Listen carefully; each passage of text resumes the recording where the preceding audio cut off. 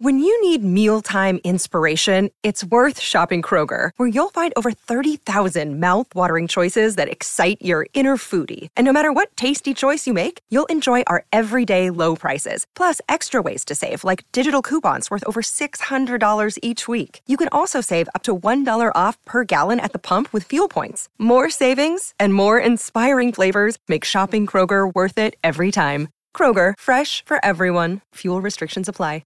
Mary redeemed a $50,000 cash prize playing Chumba Casino this year. I was only playing for fun, so winning this was a dream come true. Chumba Casino is America's #1 social casino experience. It's serious fun. With over 80 casino-style games to choose from, you too could win life-changing amounts of cash. Be like Mary. Log on to ChumbaCasino.com and give them a whirl. That's ChumbaCasino.com. No purchase necessary. Void where prohibited by law. 18+. Terms and conditions apply. See website for details. The voice in the preceding commercial was not the actual voice of a winner.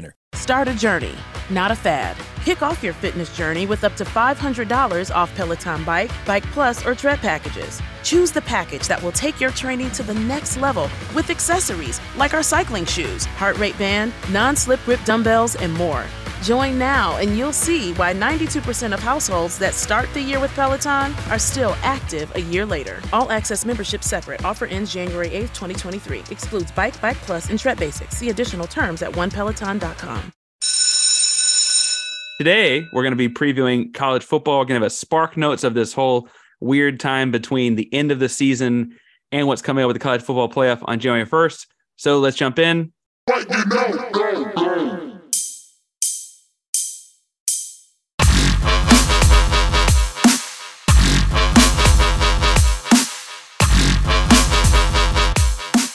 What is going on, Belly Up Sports fam?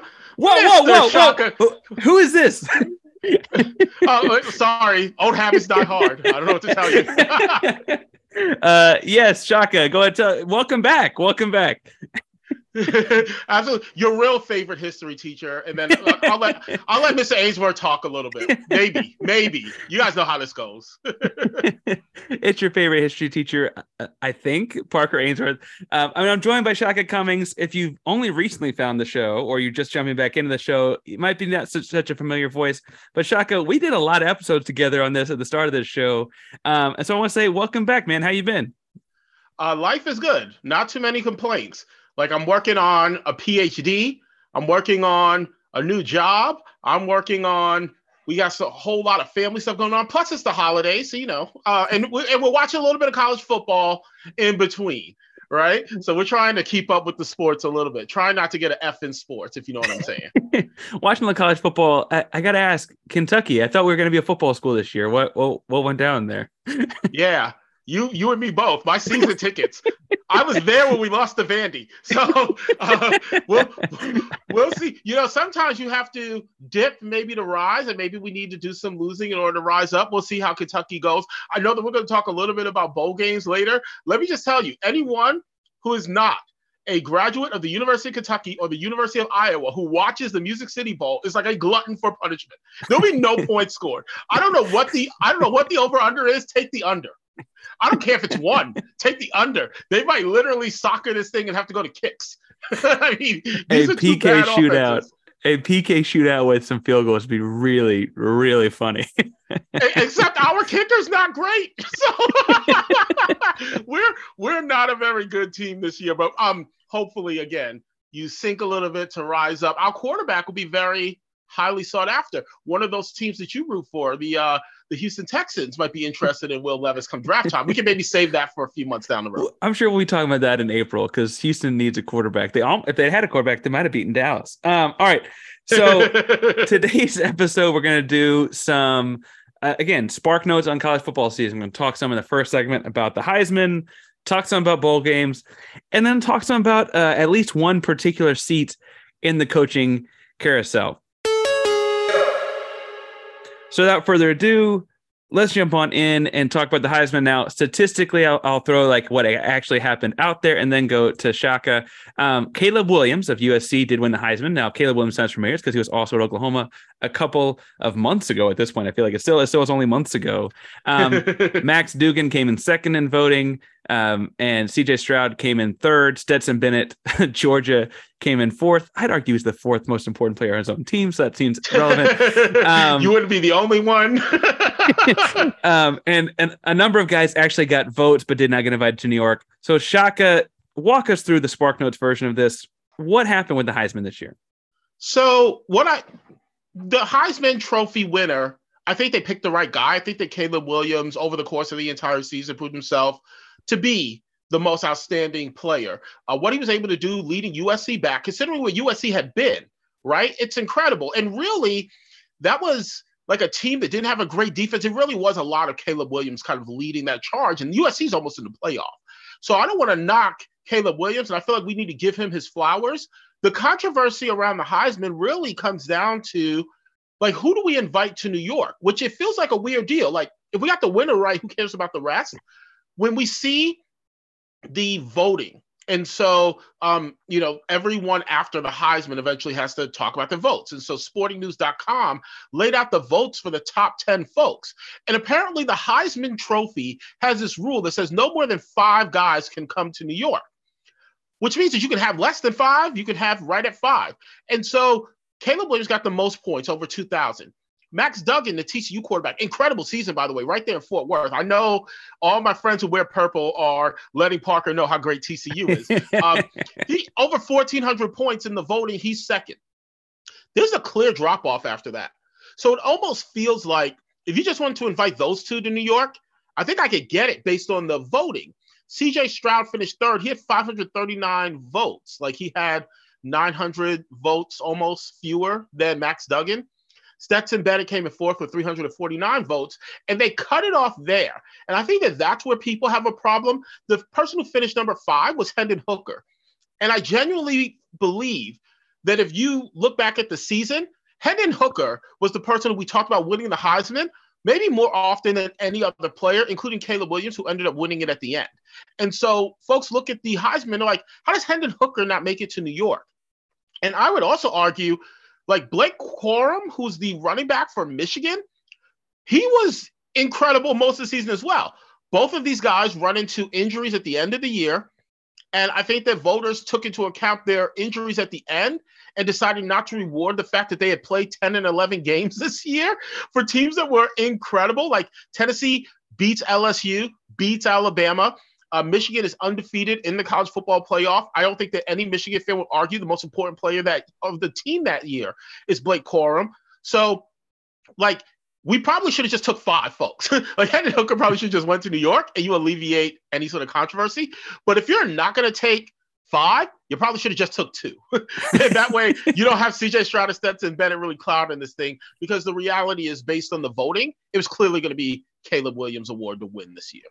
Well, and my deal is on, especially if you're going to take 5, or if you're going to take 4 and not 5, I guess he got the votes. But when they initially announced that Stetson Bennett was going to get invited to New York to go to the Heisman, we didn't know the voting. And I was like, what? I think my exact tweet was something along the lines of, like, we need to just admit this as a quarterback award, because obviously, like, Bijan Robinson in Texas as a running back, he got the 9th most votes, and Blake Corum in Michigan had a much better season for a much better team, and he got the 7th most votes. I no joke, I kind of alluded to it at the start. I would probably rate Stetson Bennett as like the 4th, maybe 3rd most important person on the Georgia offense.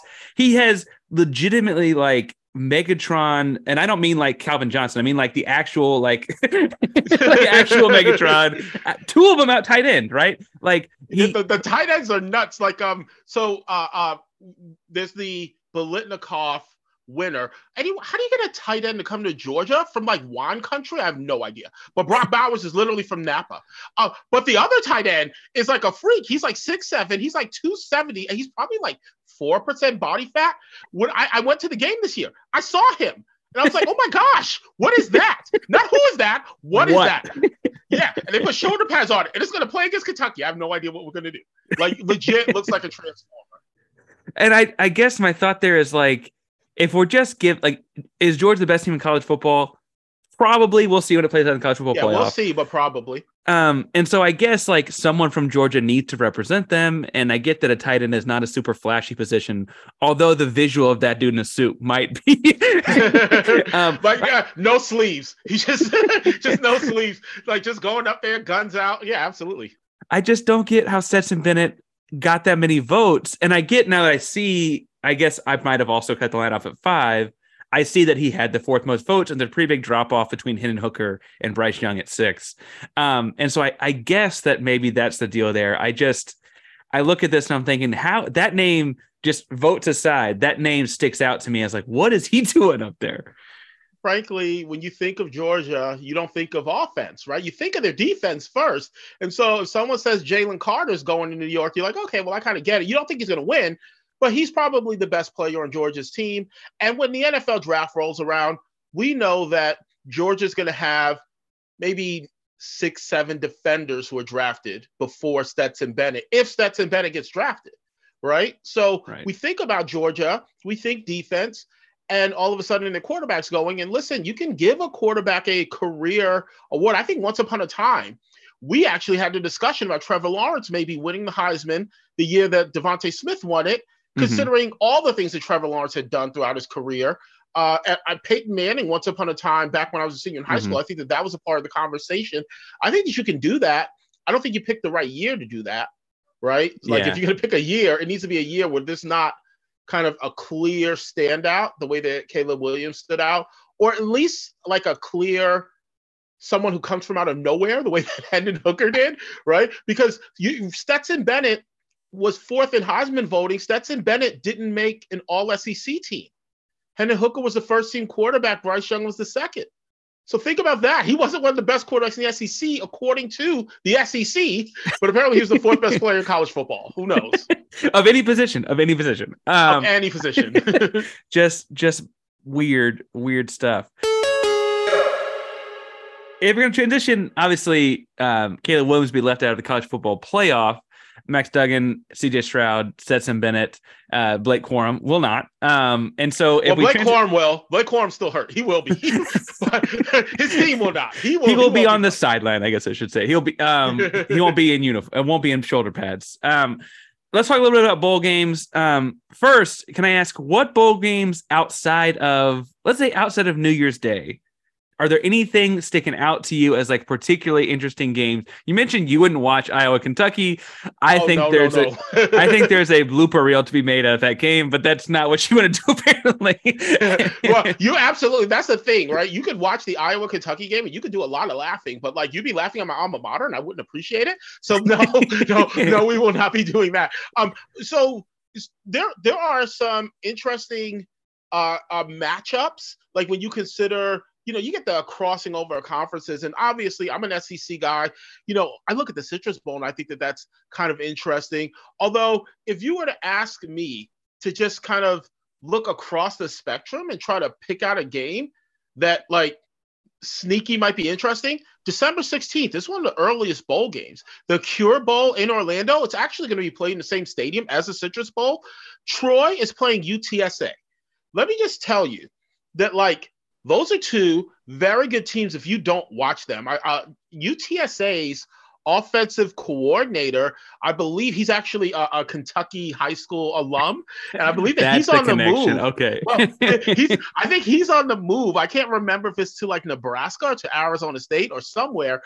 Troy's head coach was once upon a time the linebacker coach at the University of Kentucky. So I feel like I know these teams because I've been watching them from the periphery, but UTSA has been good for the last several years. Troy has really bounced back. They are conference champions.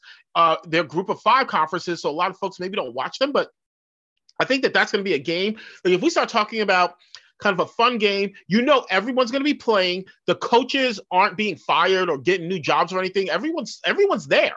So it's going to be a really competitive game of 2 conference champions, and it's fairly early on.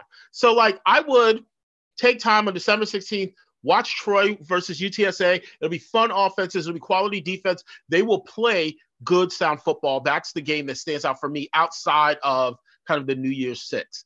I mean, so Parker, let me bounce it back to you. It's like I'm the host once again. I see SMU's in this thing. I see Houston's in this thing. So I know that you have some teams that you might have a little bit of love for, and I think that there's a team out in Austin that might have made a bowl game too. Is there one that maybe stands out?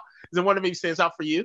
Obviously, I'll be watching Houston playing Louisiana in it's not called the Bayou Bowl, but it's in Louisiana. It's on December 23rd, the Independence Bowl. I'll watch that one. I don't know if as a neutral observer, that's actually one of the ones I'm most interested in, but it's one I will be like tweeting about a lot. So I think that's a fair shot. I weirdly, as a Big 12, you say you're an SEC person, as a Big 12 person, kind of want to see what UCF looks like against Duke. UCF is headed to Big 12 next season. And I think that's an interesting matchup in like Duke is to me a good measuring stick as far as like they're a Power 5 team, but not like a very good, like where are you kind of in lockstep with them? Whereas like my Houston Cougars are not playing a Power 5 team. So it's not quite the same kind of thing. The other one I was going to pull up, you mentioned UTSA already, so I won't talk too much about them, although I'd say they are very good. It's a good team. It's a good offense, fun offense to watch. There's going to be some bad blood in the Birmingham Bowl. It's Coastal Carolina and East Carolina. And I feel like the spread is actually kind of crazy favored towards East Carolina. I don't know how competitive that game will be, but I feel like there'll be bad blood there. Obviously, the New Year's Day games, I think, carry a little bit more weight. So in the Orange Bowl, Tennessee is playing Clemson, and I don't think they picked them because they both wear orange. I would also say I'd watch Clemson to see how the quarterback play goes to Klubnik after their debacle of the season. How will the quarterback play go at Tennessee? I mean, listen, so Hendon Hooker, what folks forget is that last year he didn't win the job right away. It was actually Joe Milton won the job. So now Joe Milton, who won the job originally, now has a job again. And everything that I've ever heard about Joe Milton is that he looks great in practice. Like in practice, you understand why he wins every job. He won the job at Michigan once upon a time. He won the job at Tennessee. Like I do wonder how he's going to play against, Clemson is this inconsistent type of team, but the defense hasn't really been inconsistent, and the defense has dudes, right? So like normally the SEC, you go into these bowl games, you're like, well, it's SEC talent versus everyone else. No. Clemson's got good guys. Like that's not going to be a problem. So that'll be an interesting matchup for sure. Well, and frankly, people have a bunch of opinions on the quarterback play at Clemson. Uiagalelei, Klubnik, etc. Is Dabo not long for this world anymore? Whatever. I do think it's interesting to think that like Clemson, since they kind of got to that mountaintop, has always been competitive with SEC teams, right? Like when they really had it rolling, it wasn't just Lawrence and Watson. It really they had a whole roster that was competitive with SEC teams. Absolutely. And then, they could always recruit with that region, right? And that was the biggest thing is like when you play against these SEC teams, I mean, the biggest thing is overall talent, but very specific to SEC teams, you have to have talent at the line of scrimmage. And that's what Clemson was always able to do. So like you get the SEC teams playing in some of these bowl games, and even Kentucky last year had two guys who were drafted in the NFL on the offensive line.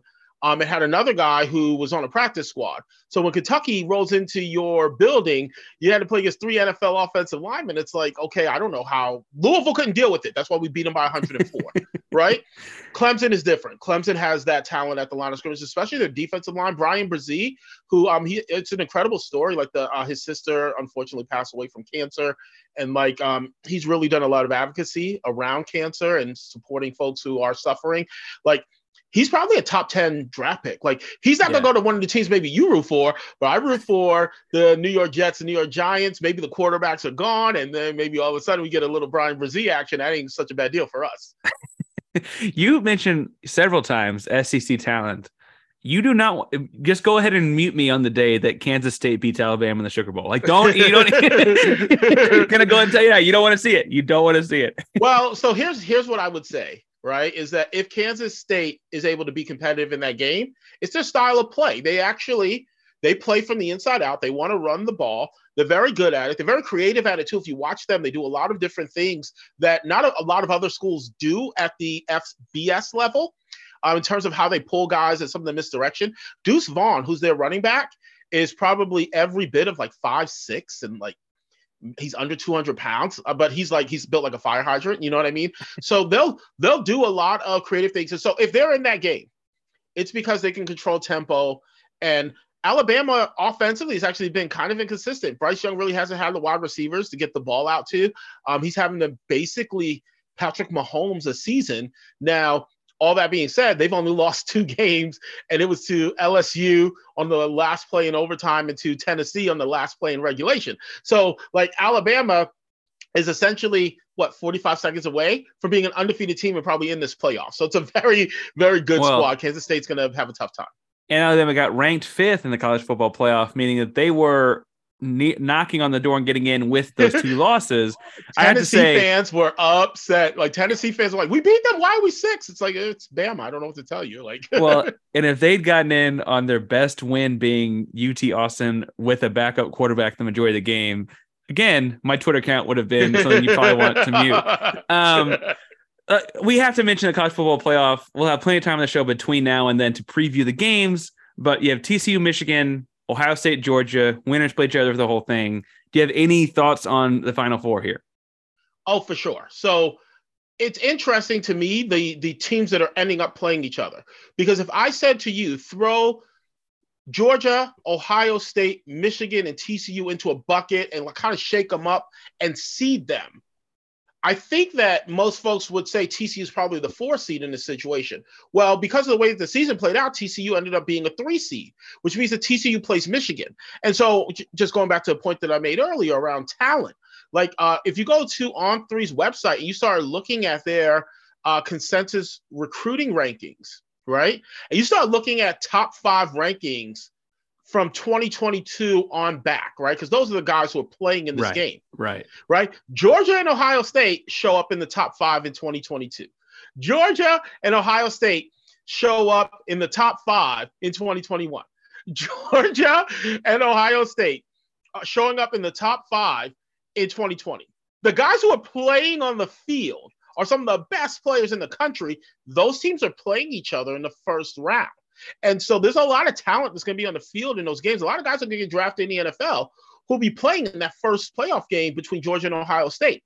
And it's almost as if Michigan and TCU really kind of end up drawing each other. And that's really what's best for both of them, because it almost feels like from a talent standpoint, you would think that Georgia and Ohio State would have an advantage. Now, Michigan played Ohio State at Ohio State and basically destroyed them in the fourth quarter. Right, and have destroyed them the last couple of years. So I don't think Michigan is standing in awe of Ohio State's talent. That being said, when you start just looking at folks starting to wear down, injuries, you get to the end of the year, like that talent matters, because when Georgia loses a guy, the next guy who's coming in is a 5-star as well, right? When Ohio State drops someone and another 5-star is coming in, the interesting thing about Ohio State is that the defense has been kind of inconsistent. They haven't really been as physical as they have been in previous years. We were talking about that line of scrimmage ability to dominate. That's what Ohio State, it felt like, had been missing against Michigan the last 2 years. So it'll be interesting to see what they could do against Georgia, who that's not a problem. Georgia's plenty of talent in the trenches. It'll also be interesting to see what happens with Michigan and TCU. TCU is a team that goes down, but they're never out. They come back. That's not a problem for them. I could see Michigan imposing their will early.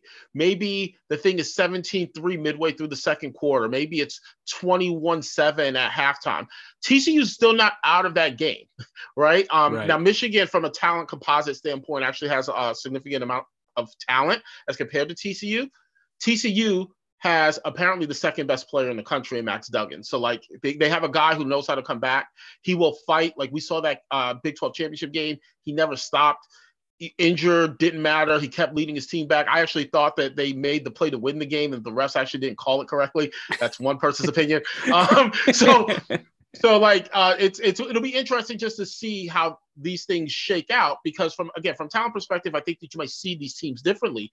But Georgia has to play Ohio State in the first round. And I do think that if you ask Kirby Smart in a moment of honesty, which of these teams would he least rather play? He'd probably say Ohio State least, right? He probably would take Michigan, who wants to do what Georgia does, but is less talented in doing it, or TCU, who just doesn't stack up, especially at the line of scrimmage. Like, I think he would take those teams first. So it'll be interesting to see what happens. No, I think it's interesting too, because if you're Sonny Dykes at TCU, in your first year at TCU, I might add, you can beat a similarly talented Michigan team, like you said. Now, they've played very well this year, so I don't want to dismiss what they've done this year. But there's, as far as the as far as like average talent level goes, you mentioned recruiting rankings and like even looking projecting future pros and those kinds of things. They're really not horribly different. And then you get a one game against either Ohio State or Georgia. We've seen college football; anything can happen in one game, right? Like you only have to do this. Only have to do that one time. And so I think that they definitely feel like if you're TCU or Michigan, like you got the better draw for yourselves here. Meanwhile, you mentioned the line of scrimmage. Like, do Ohio State and Georgia kind of beat each other up? Does one of those big Georgia defensive front seven guys hit CJ Stroud just wrong, right? Like those kind of, like, you're giving yourselves more time for that to happen if you're TCU and Michigan. I will say that it, as much as I'd like to see TCU and the Big 12 do well here, State of Texas does well if that happens. The setup here for Michigan and Ohio State in the final would just be unreal drama.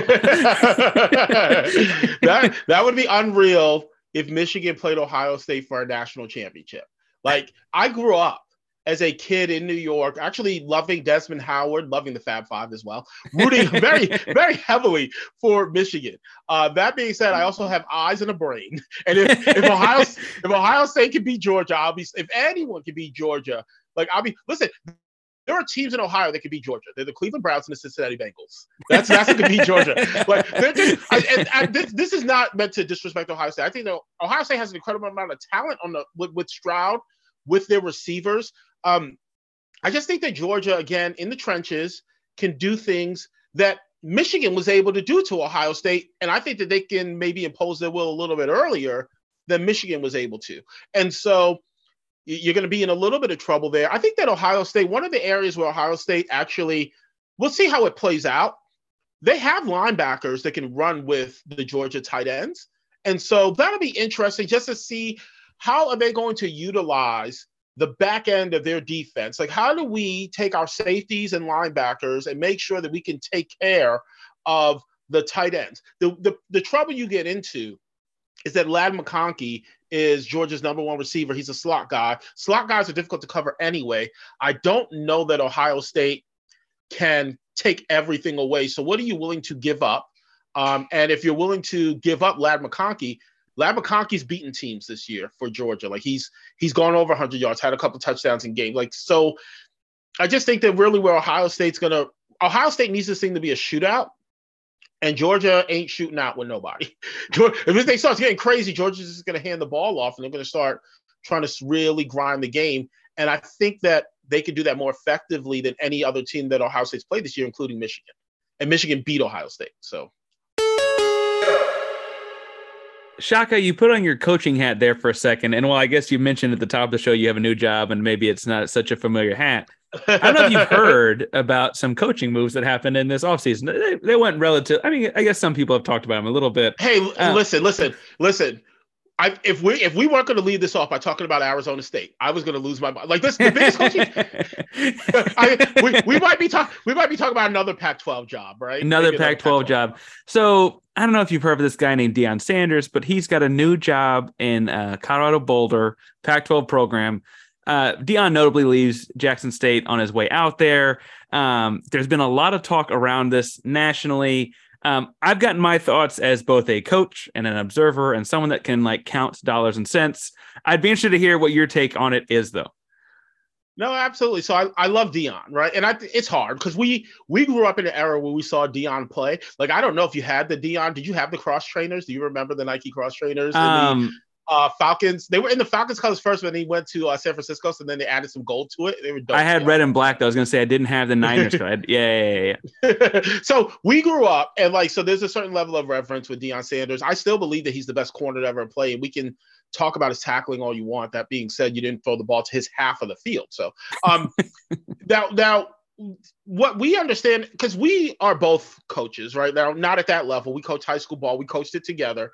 So we know that when Deion says things like coaches are either elevated or terminated, that's really is a part of the reality for a lot of coaches. And I'm not going to dismiss anyone who wants to bring up what Deion was doing for HBCUs and the amount of hope that he brought to Jackson State and to other HBCU programs in terms of the things that he was able to do, bringing money in, building facilities, getting ESPN to do game day in Jackson State, bringing in Walmart money to redo facilities, and you start to look at some of the other hires, like Eddie George is at Tennessee State.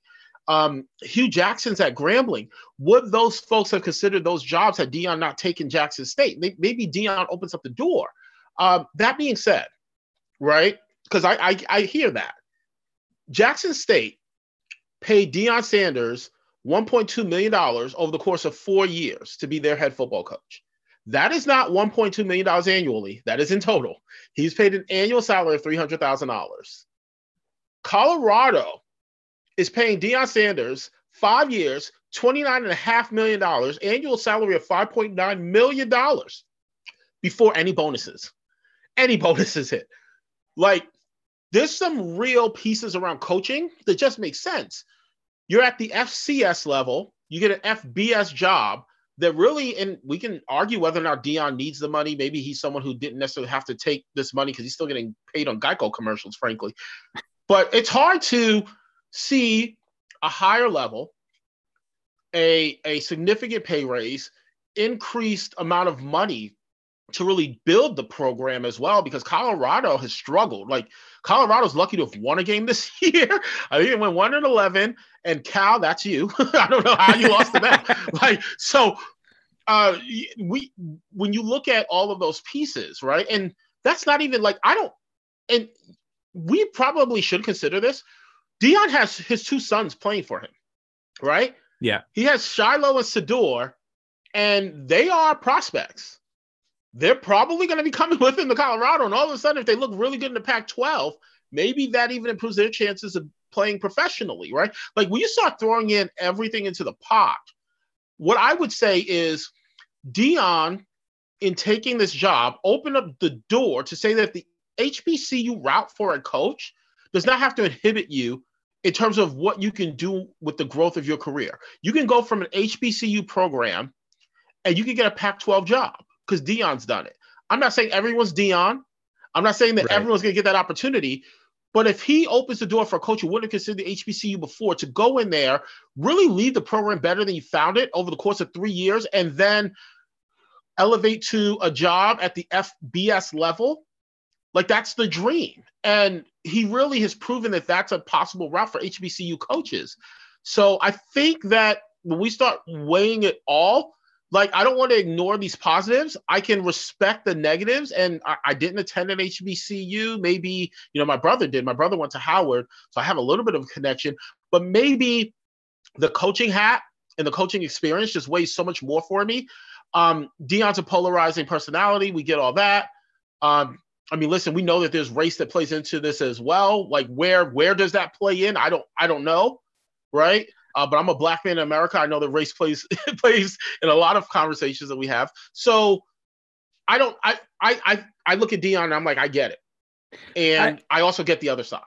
I completely get it. Frankly, he's moved up his coaching ladder since he was coaching his sons in Pee Wee football in the greater Dallas area. And he first started Prime Academy. That didn't quite work out. He then went to Trinity Christian, or was it? What was it? Was it Trinity Christian? It was Trinity Christian, right? It was in Addison, right? It was like close to Greenhill, wasn't it? Am I making that up? It was fairly close. Anyway, but he worked his way up the high school ranks, built a pretty strong program, and eventually gets this job at Jackson State. And frankly, there was a lot of talk at the time, like, oh, this is going to be a distract. Like, I remember when he got hired, there was like this, like, oh, this is going to be showboating and a distraction. That's not really like what we do here. Like, and I was like, but it's also Deion. And so, of course, he goes by Coach Prime. You know what you're hiring. So then 3 years later, he's leaving for a lot of cash. He's elevating, it sounds like, based on one thing I read on The Athletic, that he's going to bring some of the guys he's had with him since they coached like Pop Warner level football together. That seems like elevating the guys around him to me. Like, I think he's doing those kinds of things. Who knows what kids? I mean, I'm sure he's bringing his sons. And then the name escaped me. The corner that was the top rated corner in the country last year. That went to Jackson. Travis Hunter, the number one recruit in the country, went to Jackson State. He actually flipped him from Florida State, which is nuts because Deion went to Florida State. He hasn't entered the portal yet, but I would imagine we see that kid going to Colorado soon. So anyway, I think that those kind of things are all natural. And then laying it out as assuming he has success at Colorado, right? that, oh, if you are a one in whatever team in a Power 5 conference, you can go look at these, FCS schools, HBCUs included, as places to realistically find a guy that knows ball well enough to come fix your program, right? Do I think, if I'm being blunt, do I think Colorado is his last stop? No. I could see us having an episode of F1 Sports 3 years from now. We're talking about him going to Florida State or what, right? Like just something. Yeah, absolutely. Something different. But he's making however much. You mentioned he made $1.2 million the course of it, or was going to make $1.2 million the course of the contract at Jackson State. He also voluntarily started donating half of it to build the facilities up, right? And at Colorado, he doesn't have to do that. But B, he gave back to that program. He did that. like he's allowed to go do more things. He left it better than he found it. I will say, though, is a weird quote from the Colorado AD where he's like, I'm not sure that I have all the money to pay Deion. I don't know. Maybe Deion will have to donate a little bit of money back to Colorado. Like, can you believe that? Like, the last thing I want to hear when I sign up for a job is, yeah, we are going to pay you the salary, but we don't have all the money just yet. But I'm sure we can get it. It's like, oh, I'm sure you can get me when you have all the money. Like, I mean, make sure you spell my name right on that check, right? I want the appropriate amount of zeros. I wouldn't wait to cash those if I were Deion, but I will say I thought that was probably honest, right? That was like this one, like, we know booster money's coming in. It's not here yet, but we know booster money's coming in. And anyway, I don't know if I could fault him on that. We alluded to Deion in the transfer portal a little bit. Closing thought here is that the first 24 hours of the transfer portal, it went nuts. There were across divisions over 1,000 players that put their name in. And that is unreal, giant swinging gate into the transfer portal. Do you have any kind of overarching thoughts before this kind of all shakes out? It's not quite shaken out yet, so I don't want to go too far. Yeah, no. So over the last few years, the numbers in the transfer portal have continued to increase. I think it was around 600 folks the first year that entered the transfer portal. Then it was 800 last year. Now it's over 1,000, which means that not everyone is going to land at a spot. There are folks who enter this transfer portal thing and they're never going to come out. They've entered the void, but they will not leave the void, unfortunately. And that sounds so dark. Well, I mean, it's called the transfer portal. The Lord only knows what happens in there. You go in wearing one uniform, you come out wearing another, and maybe you don't come out at all. So the interesting thing with the transfer portal to me, and we've had this conversation on F1 Sports plenty, we want student agency. Coaches can leave when they want. Students should have the ability to be able to do the things that every other college student can do, right? I do like a little more structure. I like that there's finite or fixed, I should say, periods in which folks can enter the transfer portal. So that way that corner isn't I don't know if you remember that last year. I think it was a player from Ohio State who's like, I'm entering the transfer portal. He was literally texting at halftime of a game. Yeah. Right? He's like, he's just done. It's like, we probably shouldn't have that. Right. So these fixed periods of time probably make a lot of sense. And I don't know, there's a part of me that understands the argument of coaches and roster building to a certain extent. I don't feel bad for coaches necessarily in this case. I do wonder if there's some sort of when a coach leaves, it's one person leaving a program, but we know what that impact can be. When players leave, you could potentially have 10 guys who transfer out of the program, and all of a sudden you have 85 scholarships. It feels like, is there something that can be done in some way, shape, or form to maybe manage those numbers even beyond kind of that finite period? I don't know. I don't really have an answer. What I will say is that as someone who's on the outside looking in, the transfer portal is exciting. Player agency, I'm always going to be for, right? NIL, they should let players make money, let them go to whatever school makes the most sense. If the schools are paying the kids, this is America. We like capitalism until capitalism negatively impacts us, right? So let's just understand that this is such is the nature of sport. But yeah, the transfer portal is crazy. Now, listen, I root for a team in the University of Kentucky that got our quarterback from the transfer portal. We're very likely going to get our next quarterback from the transfer portal.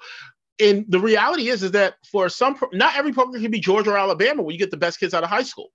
There are programs that need this thing, right? Who's your quarterback this year at the University of Texas? Who's your quarterback at SMU? Right? Yeah, or SMU, and then Houston's looking to add one next season. So all the football teams I ever root for ever have all used or should be using. I think what's interesting on this to me is that I'm in favor of it in a lot of ways. You mentioned player agency, and Houston bluntly, is going to be hitting it up almost certainly. They don't have a major, 5-star type of kid coming in next season, like moving into the Big 12 next season, et cetera. I think what's interesting is you're seeing a lot of people going like changing like almost class of football, right? You're going from like, I just have the on 3 thing pulled. You're going from like Wake Forest to Tulane, right? Or you have going from like Kent State to Penn State, right? Yeah. And the interesting thing there is that like it's kind of just recruiting all over again a couple years later when the kid has a little bit more development, because it's not like, I don't actually know if Kent State and Penn State are one another scheduled next year, but competitively, like if the kid was that good at Kent State that he can be playing at Penn State, like I don't feel bad that they're losing that kid. He should go play the best level football he can. And then the inverse, obviously, if a kid's going to get stuck on the bench at Wake Forest, he should go play at Tulane where he can actually play. Seeing stuff online, the thing that I think is potentially, and I want to hear what you think about this, where like FCS or like low end group of 5 programs across college football are almost using as a recruiting pitch. Like, hey, you got no stars, come here, play 2 years, get your, and then into the port. Then you can go to then you can go to, if you're playing at, UTSA, then you can go to UT Austin. Although I actually don't know if that'd be the transfer directly, but come play at UTEP for, a year or 2, get your stats up, get your film out there, then go play.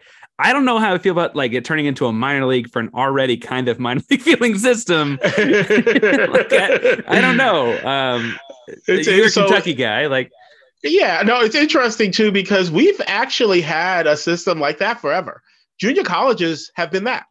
And postgraduate programs as well, which we tend not to think about postgraduate programs, I think because most folks don't have that experience, because you tend to have to pay a lot of money to go to those schools to play that extra year of high school ball. But we've had a system that's existed like this for a long time, where it's like, hey, come here, put in the work in terms of getting your grades together, getting your stats up, and then the big schools will come see you because now you'll have tape playing against, like players. And really what this has done is it's extended that. Now, it's one thing when a junior college recruits you that way. It's even one thing when like Division III or NAIA or Division II, they recruit you that way. Like if I was a fan, if I'm a fan of Eastern Kentucky University, they're like, hey, come here for a year, get your stats up, and then you can go to Louisville. I'd be so angry as an EKU alum. Like, no, we should really be trying to build this program to be the best that it can be, right? And so I understand coaches need to do whatever they can to get the best talent on campus because it's elevate or terminate, and they would rather elevate than terminate it. So I understand that they may have to do some of that. It would be interesting. Like, I don't know if I'm a recruit, and we were lucky enough to both play high school football, play it fairly successfully, be recruited. When we were being recruited, I don't know if that would have been a big sales pitch for me necessarily. Hey, come here, play for a couple of years, and then maybe you can go somewhere else. I also, though, was a guy who ended up playing at a little bit of a lower level school because the bigger schools wouldn't let me play the position that I wanted. So I'm saying that it's easy to say that as a 42-year-old. Maybe I'd have felt different as an 18-year-old. I don't know.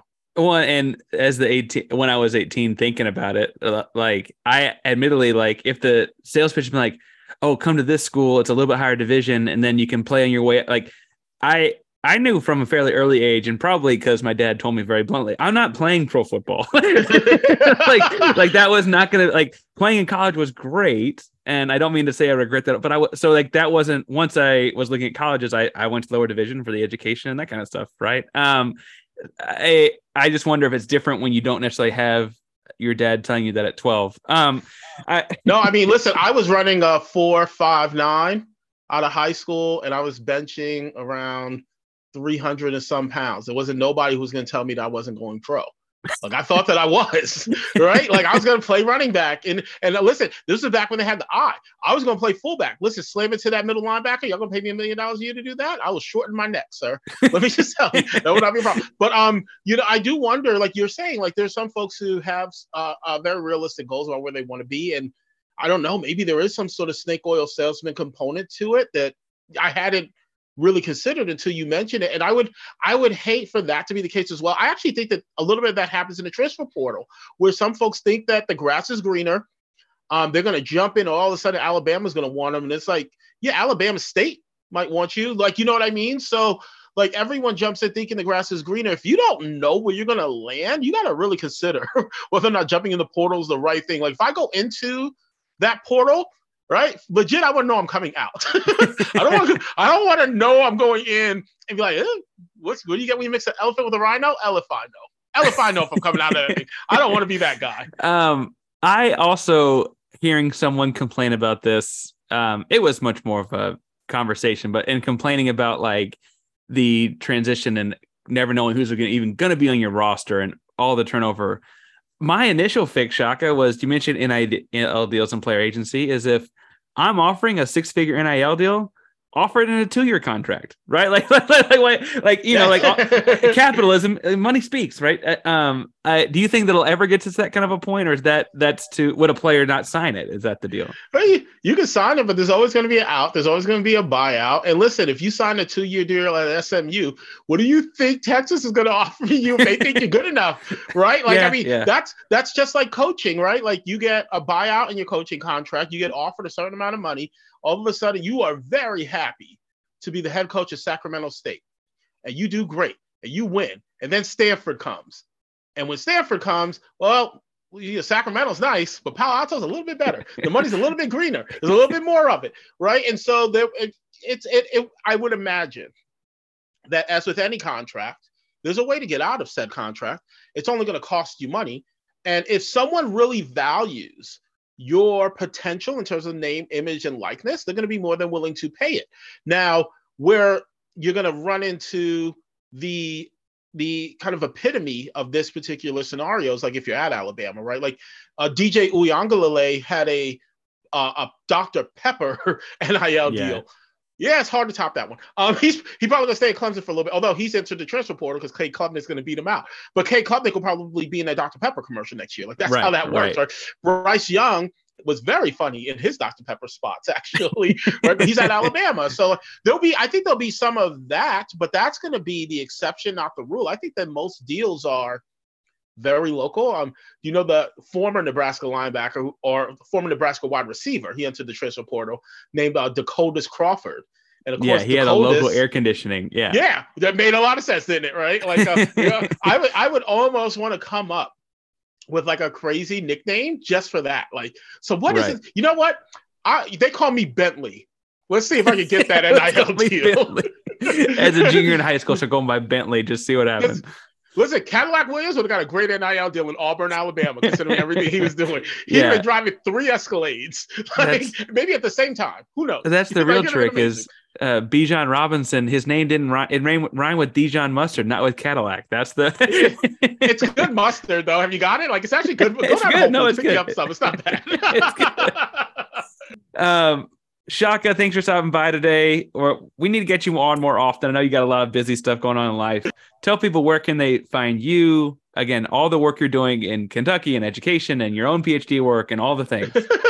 Hey, listen, if you want to follow me on Twitter, I'm still at Shaka Cummings, at CHAKACUMMINGS. You can follow me. You'll get a lot of stuff. It'll still be mostly sports stuff because like that's where my passions are, and that is my personal Twitter. So follow me there, but you'll get a little bit of education stuff too. We are like real teachers, like for real teachers. So like you will get a little bit of that stuff as well. And it was awesome to come back on. Like I had to find all of my microphones and stuff, and my computer was giving us a little bit of trouble in the beginning. I was like, how do you do this? I felt like I was a 70-year-old trying to figure out this technology. Well, don't put it too far away. Don't put it too far away. We can have more talk. Thank you so much for coming on, Shaka. Remember, when it comes to sports, don't funk with us. Hey, I still got it.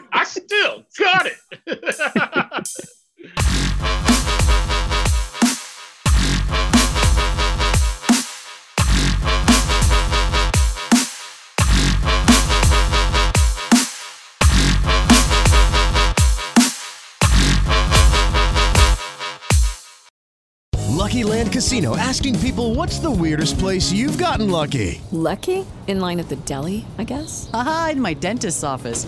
More than once, actually. Do I have to say? Yes, you do. In the car before my kids' PTA meeting. Really? Yes. Excuse me, what's the weirdest place you've gotten lucky? I never win and tell. Well, there you have it. You can get lucky anywhere, playing at LuckyLandSlots.com. Play for free right now. Are you feeling lucky? No No purchase necessary. Void where prohibited by law. 18 plus. Terms and conditions apply. See website for details.